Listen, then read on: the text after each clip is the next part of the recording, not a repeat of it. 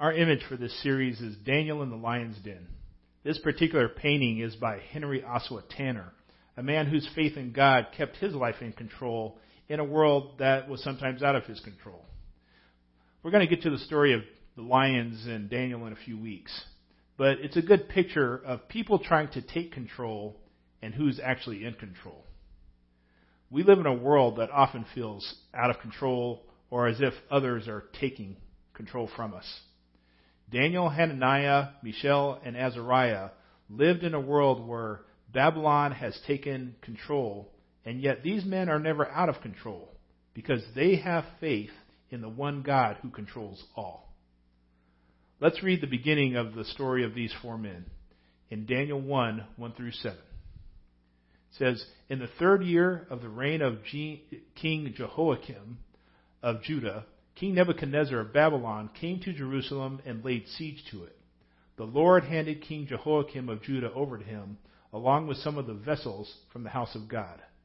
Nebuchadnezzar carried them to the land of Babylon, to the house of his God, and put the vessels in the treasury of his God.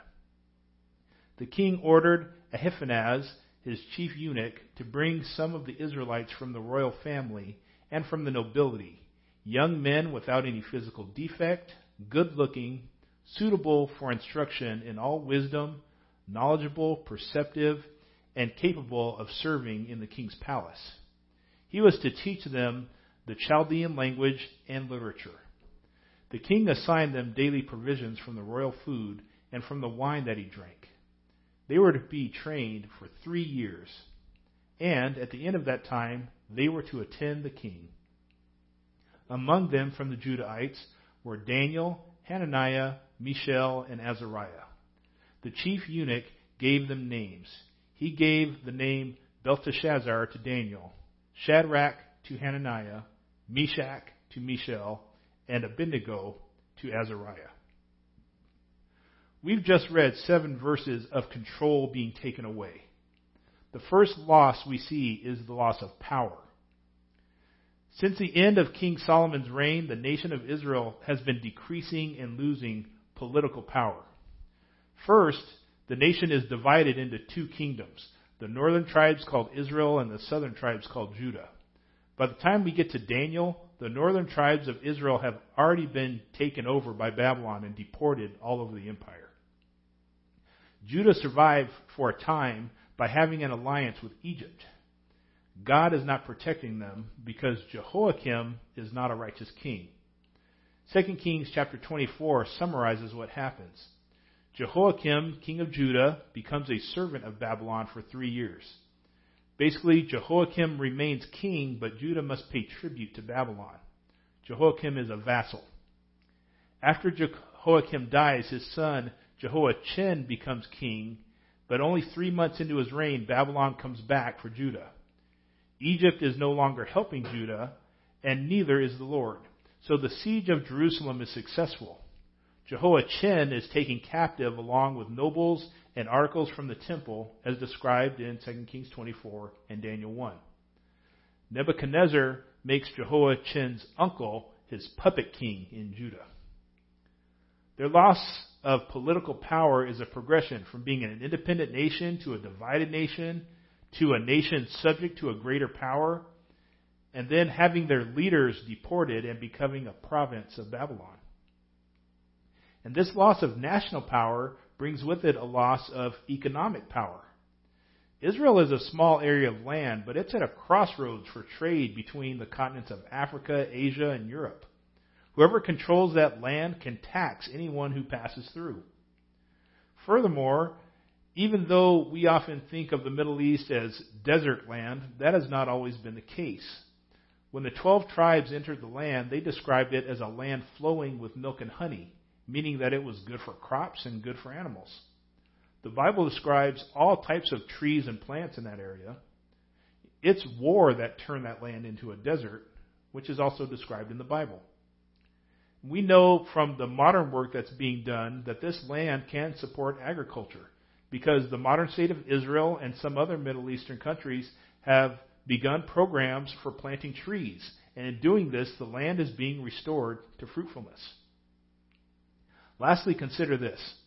If ancient Israel had managed to hold on to all the land that God actually promised them in the covenant, Israel wouldn't be such a small geographical country today. But it would include parts or the wholes of Egypt, Saudi Arabia, Jordan, Kuwait, the United Arab Emirates, Iraq, and Iran, which would mean Israel would control all those oil reserves. Crude oil wasn't an important commodity during the time of ancient Babylon, but it would have been useful for future economic power. They lost it all. They also lost religious power. Nebuchadnezzar took some of the vessels from the house of God, the temple. He took them into the house or temple of his god, Marduk, and into that temple treasury. This is implying that the God of Israel is now subservient to the chief god of Babylon. The people who are deported, they can't go back to the temple for the sacred assemblies like Passover, or they can't make sacrifices. And the first people that were deported were the young upper class, which would include priests and scribes. Even if someone remained in Judah or Jerusalem, within one generation, there may not be a priest or Levite at the temple to lead a sacred assembly or offer a sacrifice, or even teach the law. And it wouldn't matter anyway, because Nebuchadnezzar would soon destroy the temple. Nebuchadnezzar took control of their political power, their economic power, and their religious power. But who had control of Nebuchadnezzar? Daniel 1:2 says it was the Lord who handed King Jehoiakim over to Nebuchadnezzar. When I lose control, God is still in control. The 2016 presidential campaign was all about the feeling of taking control of power in the campaign strategy for Donald Trump.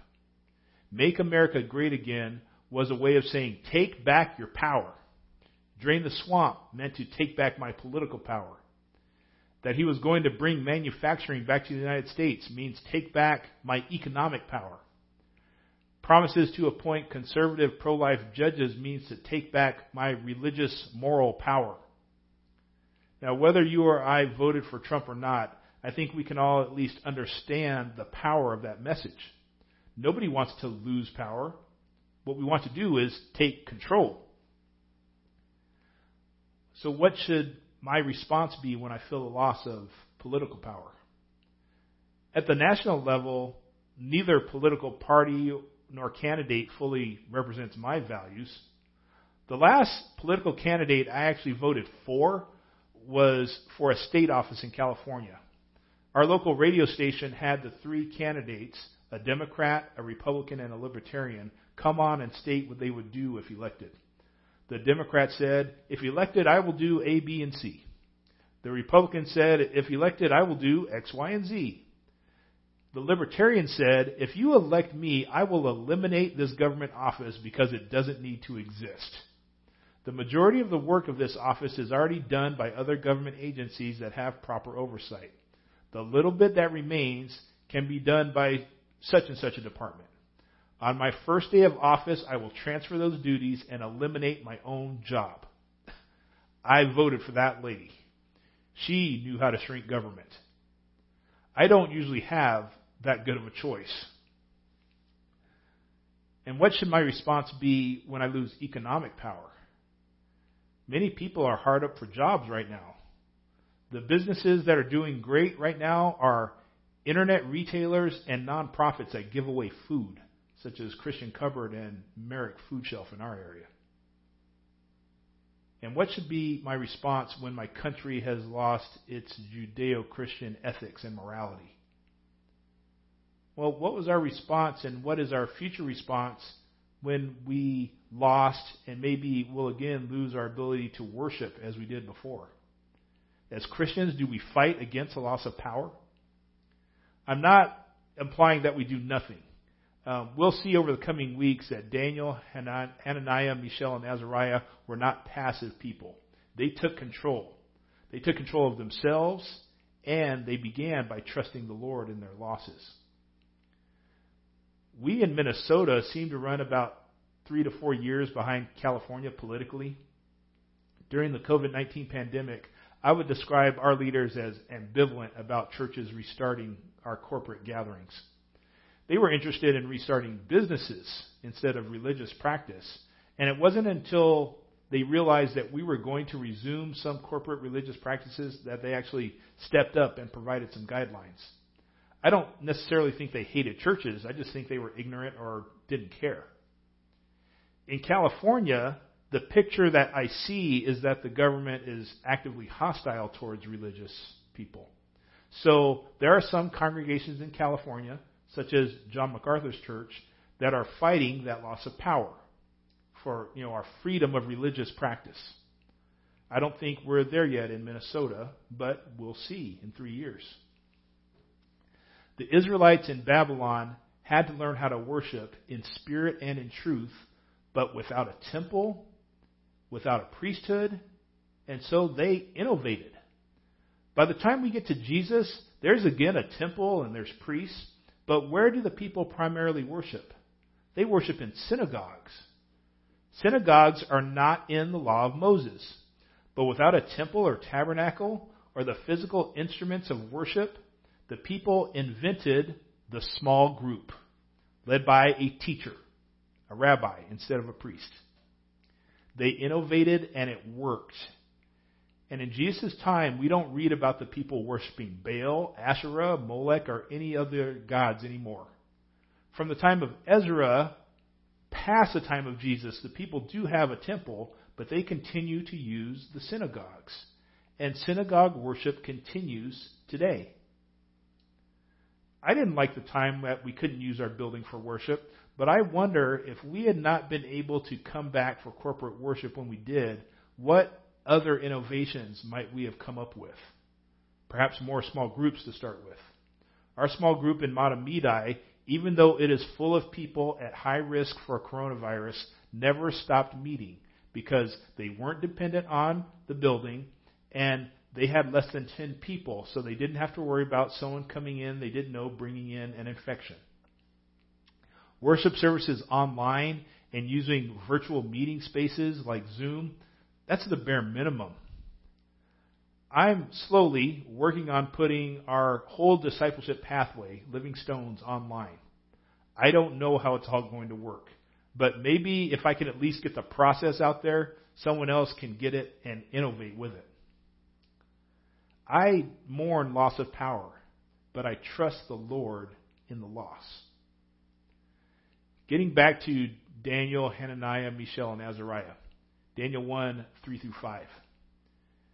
The king ordered Ahiphanaz, his chief eunuch, to bring some of the Israelites from the royal family and from the nobility. Young men without any physical defect, good looking, suitable for instruction in all wisdom, knowledgeable, perceptive, and capable of serving in the king's palace. He was to teach them the Chaldean language and literature. The king assigned them daily provisions from the royal food and from the wine that he drank. They were to be trained for 3 years, and at the end of that time, they were to attend the king. This next loss is a loss of culture. Nebuchadnezzar took the young royalty and nobility into captivity. This means Daniel, Hananiah, Mishael, and Azariah were people of the upper class, young people in Jerusalem, children of royalty, children of priests, children of the wealthy and the educated. They were the future leaders of their country, but conscripted to be made into the future leaders of Babylon. Nebuchadnezzar wanted the best, young men without any physical defect, ones that were good looking, suitable for instruction, so teachable, wise, had insight because they were perceptive. Those are the people he wanted to serve in his palace. Previously they were going to build up their own culture. Now they must build someone else's culture. So they've not only lost their status, they've lost their future. Daniel, Hananiah, Mishael, and Azariah also lost their families. Whole families were not moved into Babylon. Young people were removed from their families and put into re-education boarding schools. We know that's bad because we did the same destructive thing to American Indian children in the United States. And there are even more parallels with Indian boarding schools. Daniel, Hananiah, Mishael, and Azariah were pushed into a new language. They were taught the Chaldean language. I think in ancient times, it was probably expected that a royal official would know multiple languages. So they didn't have to lose Hebrew, but they had better be fluent in the national language of Babylon. Daniel, Hananiah, Mishael, and Azariah also lost their stories. Their stories are what we call the Old Testament, or Jewish people might call the Tanakh, the covenant. The stories of creation, of Abraham, Isaac, and Jacob. The stories of the 12 tribes, deliverance from Egypt, Moses and the law, the judges, the kings, and the prophets. Now, these men didn't forget their stories, but they also needed to learn about Gilgamesh and Enkidu, the birth of Marduk, Tiamat's horde, the Babylonian creation story, Eniah's journey to the underworld, and learn the prayers of the gods of night. This is the true potential loss of religion. It's a mistake to place the loss of religion with the loss of power. Loss of religion is a loss of culture. It's our relationship with God and knowing God's stories of salvation that defines who we are as individuals and as a group. It's for those with a shallow faith that losing a temple or building causes a loss of religion. If I want to change someone's religion, I must change their stories. Stories about God and their stories about themselves. Nebuchadnezzar is attempting to get Daniel, Hananiah, Mishael, and Azariah to lose their stories. These 4 young men also lost their food. We're going to go way deeper into the food part and religion next week. I'm even going to make some Babylonian stew for people who come to in-person worship to try. But to our point today, food is an important part of any culture, whether the food has a religious aspect to it or not. The idea is that Daniel, Hananiah, Mishael, and Azariah will no longer be Judeans, not Israelites, but culturally be Babylonians. In this loss, they have to trust the Lord because it was the Lord who handed King Jehoiakim over to Nebuchadnezzar. I touch on this briefly, but one of the biggest mistakes we made in growing as a country, and also Christian missionaries made in the past, is assuming and forcing whole populations to completely give up their culture and embrace ours in order to be one of us.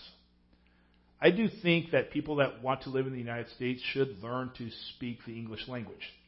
But I don't think they never have to speak a different language. Our missionaries have learned over time that a people doesn't have to have Western European culture in order to join the culture of Christ. And it's better to translate the Bible into someone else's language than to force them to first learn English so that they can read my Bible. In order to come to Christ, I will probably have to release some of my stories. What I believe about myself and what my culture tells me is true may not align with what God says is true. However, those things in my culture and in me, which are not contrary to Christ, will make me a unique follower of Christ. Some of the stoles I wear during the sacraments are made in Africa. White people generally don't wear that stuff, and that's okay.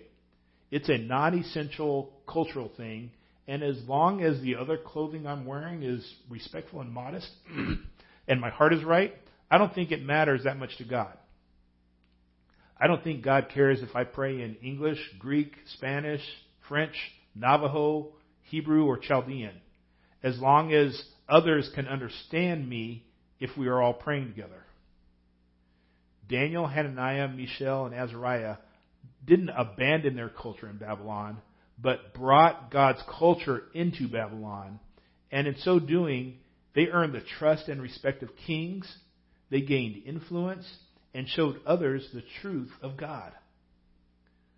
So on the one hand, I want to be like the Apostle Paul, who said in 1 Corinthians 9:19 through 23, "Although I am free from all and not anyone's slave, I have made myself a slave to everyone in order to win more people. To the Jews I became like a Jew to win Jews. To those under the law, like one under the law, though I myself am not under the law, to win those under the law. To those who are without the law, like one without the law, though I am not without God's law, but under the law of Christ, to win those without the law. To the weak I became weak in order to win the weak.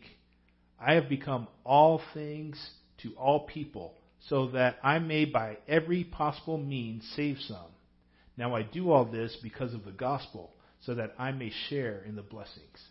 What he's saying is, I must engage my culture, and I must engage the cultures of others for the sake of the gospel.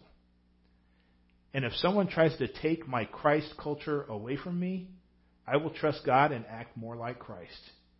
Jesus said to his disciples, if anyone wants to follow after me, let him deny himself, take up his cross, and follow me. That's Matthew 16:24. And I think the Apostle Paul would affirm this in his own way in Philippians 8.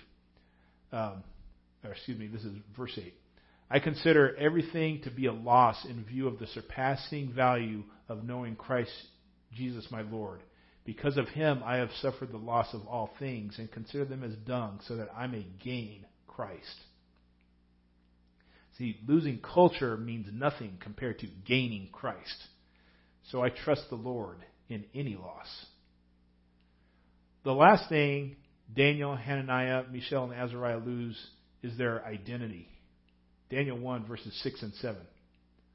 Among them from the Judaites were Daniel, Hananiah, Mishael, and Azariah. The chief eunuch gave them names. He gave the name Belteshazzar to Daniel, Shadrach to Hananiah, Meshach to Mishael, and Abednego to Azariah. Before we ever had children, Jennifer and I discussed and considered names for our children. We wanted to agree on 4 names, 2 for girls and 2 for boys. We agreed on 3. For boys, Daniel Jasper and Jonathan Jet. For girls, Sophia Amber, and we couldn't agree on the last one. And of course, we had 2 daughters, and we had to figure out that second girl name. So Elizabeth Jade's name got a lot of thought, and I think it fits her personality. However, for whatever reason, Elizabeth's favorite letter is the letter W. From the time she could first speak and we started the alphabet with her, she could recognize W. She loves W and wants a W in her name. W is for Elizabeth, she says. She loves her grandpa Wayne because he has a W, and maybe one day he'll give it to her. I've known several good families with that last name Wright, so I'm hoping maybe she'll marry into a family with a W instead of changing her name to Elizabeth. Names are important. Daniel, Hananiah, Mishael, and Azariah all had their names changed. Daniel means God is my judge. His name was changed to Belteshazzar, which means Bel's prince, or Baal protects his life. Baal is another name for Marduk, the national god of Babylon, god of thunderstorms and the chief of their gods. Hananiah means God has favored, or Yahweh has shown grace. His name was changed to Shadrach, which means command of Aku. Aku is the moon god of Babylon. Mishael means who is what God is, or who is like God. His name was changed to Meshach. Meshach is the Babylonian equivalent to Mishael, but instead of who is like God, it means who is like Aku, the moon god again. Azariah means Yahweh has helped. His name was changed to Abednego, which means servant of Nabu. Nabu is the Babylonian god of writing and vegetation. Both Baal and Nabu are referenced in Isaiah 46:1 as being less than the Lord God. But Daniel, Hananiah, Mishael, and Azariah have had their names changed from identifying with the true God to these Babylonian gods. It's also likely that Daniel, Hananiah, Mishael, and Azariah experienced a loss of sexual identity. More modern translations point out that they were put under the authority of the chief eunuch, which likely means they were also made into eunuchs. One of the supporting things of this idea that they were made into eunuchs is that there are no genealogies for Daniel, Hananiah, Mishael, or Azariah. Genealogies are important in the Bible. We also know that Daniel has a copy of the writings of Jeremiah the prophet. Here are Jeremiah's instructions to the people taken captive into Babylon, from Jeremiah 29, 4 through 7. This is what the Lord of armies, the God of Israel, says to all the exiles I deported from Jerusalem to Babylon. Build houses and live in them. Plant gardens and eat their produce. Find wives for yourselves and have sons and daughters. Find wives for your sons and give your daughters to men in marriage, so that they may bear sons and daughters. Multiply there, do not decrease. Pursue the well-being of the city I have deported you to. Pray to the Lord on its behalf, for when it thrives, you thrive. Daniel, Hananiah, Mishael, and Azariah all do the last part, pursuing the well-being of the city that the Lord deported them to, praying to the Lord on its behalf. They did that excellently. But we have no record of them having children. To have children and bring them up in the covenant relationship with God and teach them the law, that is part of the covenant that goes back to Moses. And yet Daniel, Hananiah, Mishael, and Azariah, devout men of faith in God, do not seem to do this. They've experienced a loss of power and a loss of culture, but the loss of identity is the most personal. There's only one way to deal with this type of loss. I had better find my identity in something that is unchangeable and cannot be taken away. If I put my identity in my politics, that can change. If I put my identity in my economics, that can change. If I put my identity in my religious practice, that can change.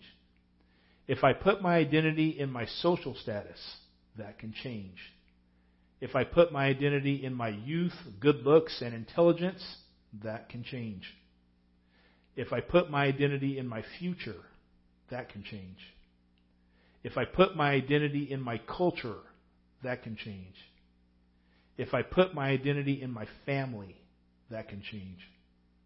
If I put my identity in my self-perception, that can change.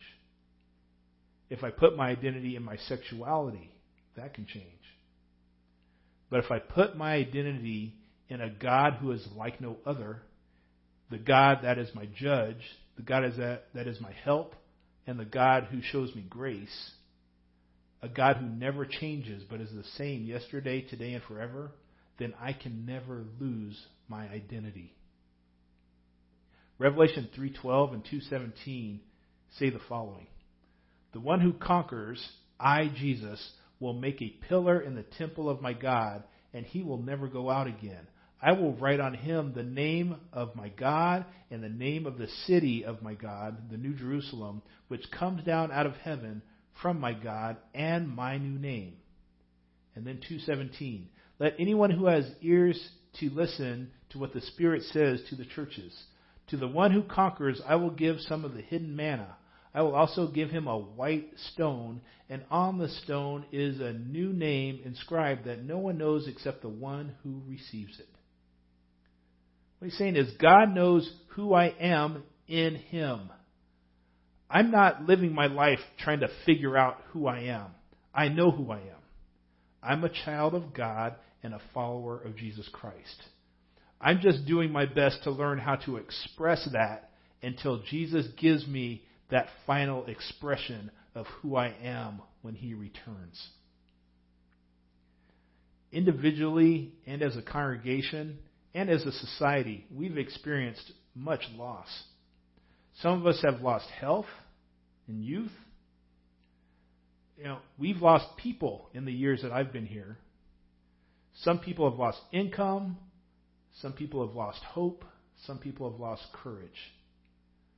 Trust the Lord in our loss. We look at all the things that Jesus willingly lost in Philippians 2, and where it instructs us to have the same attitude as Christ. It says, he who existed in the form of God did not consider equality with God as something to be grasped.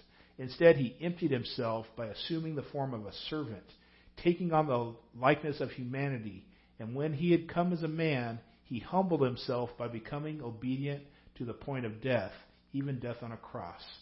For this reason, God highly exalted him and gave him the name that is above every name, so that at the name of Jesus every knee will bow in the heaven and on the earth and under the earth, and every tongue will confess that Jesus Christ is Lord to the glory of the Father. Jesus lost it all to give us everything, salvation. Trusting the Lord doesn't mean that we act like nothing is wrong, but that we work in confidence knowing that God is in control and doesn't change. Let's pray from Psalm 119. Teach me, Lord, the meaning of your statutes, and I will always keep them. Help me understand your instructions, and I will obey it and follow it with all my heart. Help me stay on the path of your commands, for I take pleasure in it. Turn my heart to your decrees, and not to dishonest profit. Turn my eyes from looking at what is worthless. Give me life in your ways. Confirm what you said to your servant, for it produces reverence for you. Turn away the disgrace I dread. Indeed, your judgments are good. How I long for your precepts. Give me life through your righteousness. God, let us only look to you as the source of all we are and all we need. And we ask this in the name of Jesus, our Savior. Amen. As you reflect on this message, think of one thing that resonated with you, one thing that challenged you, one thing that you want to learn more about, and one thing that you will do based on what you've heard. I'd like to leave you today with a benediction from Isaiah 58, 8 through 11, which says, May the Lord guide you always. May you be like a well-watered garden, like a spring whose waters never fail. When you cry for help, may the Lord always say, Here I am.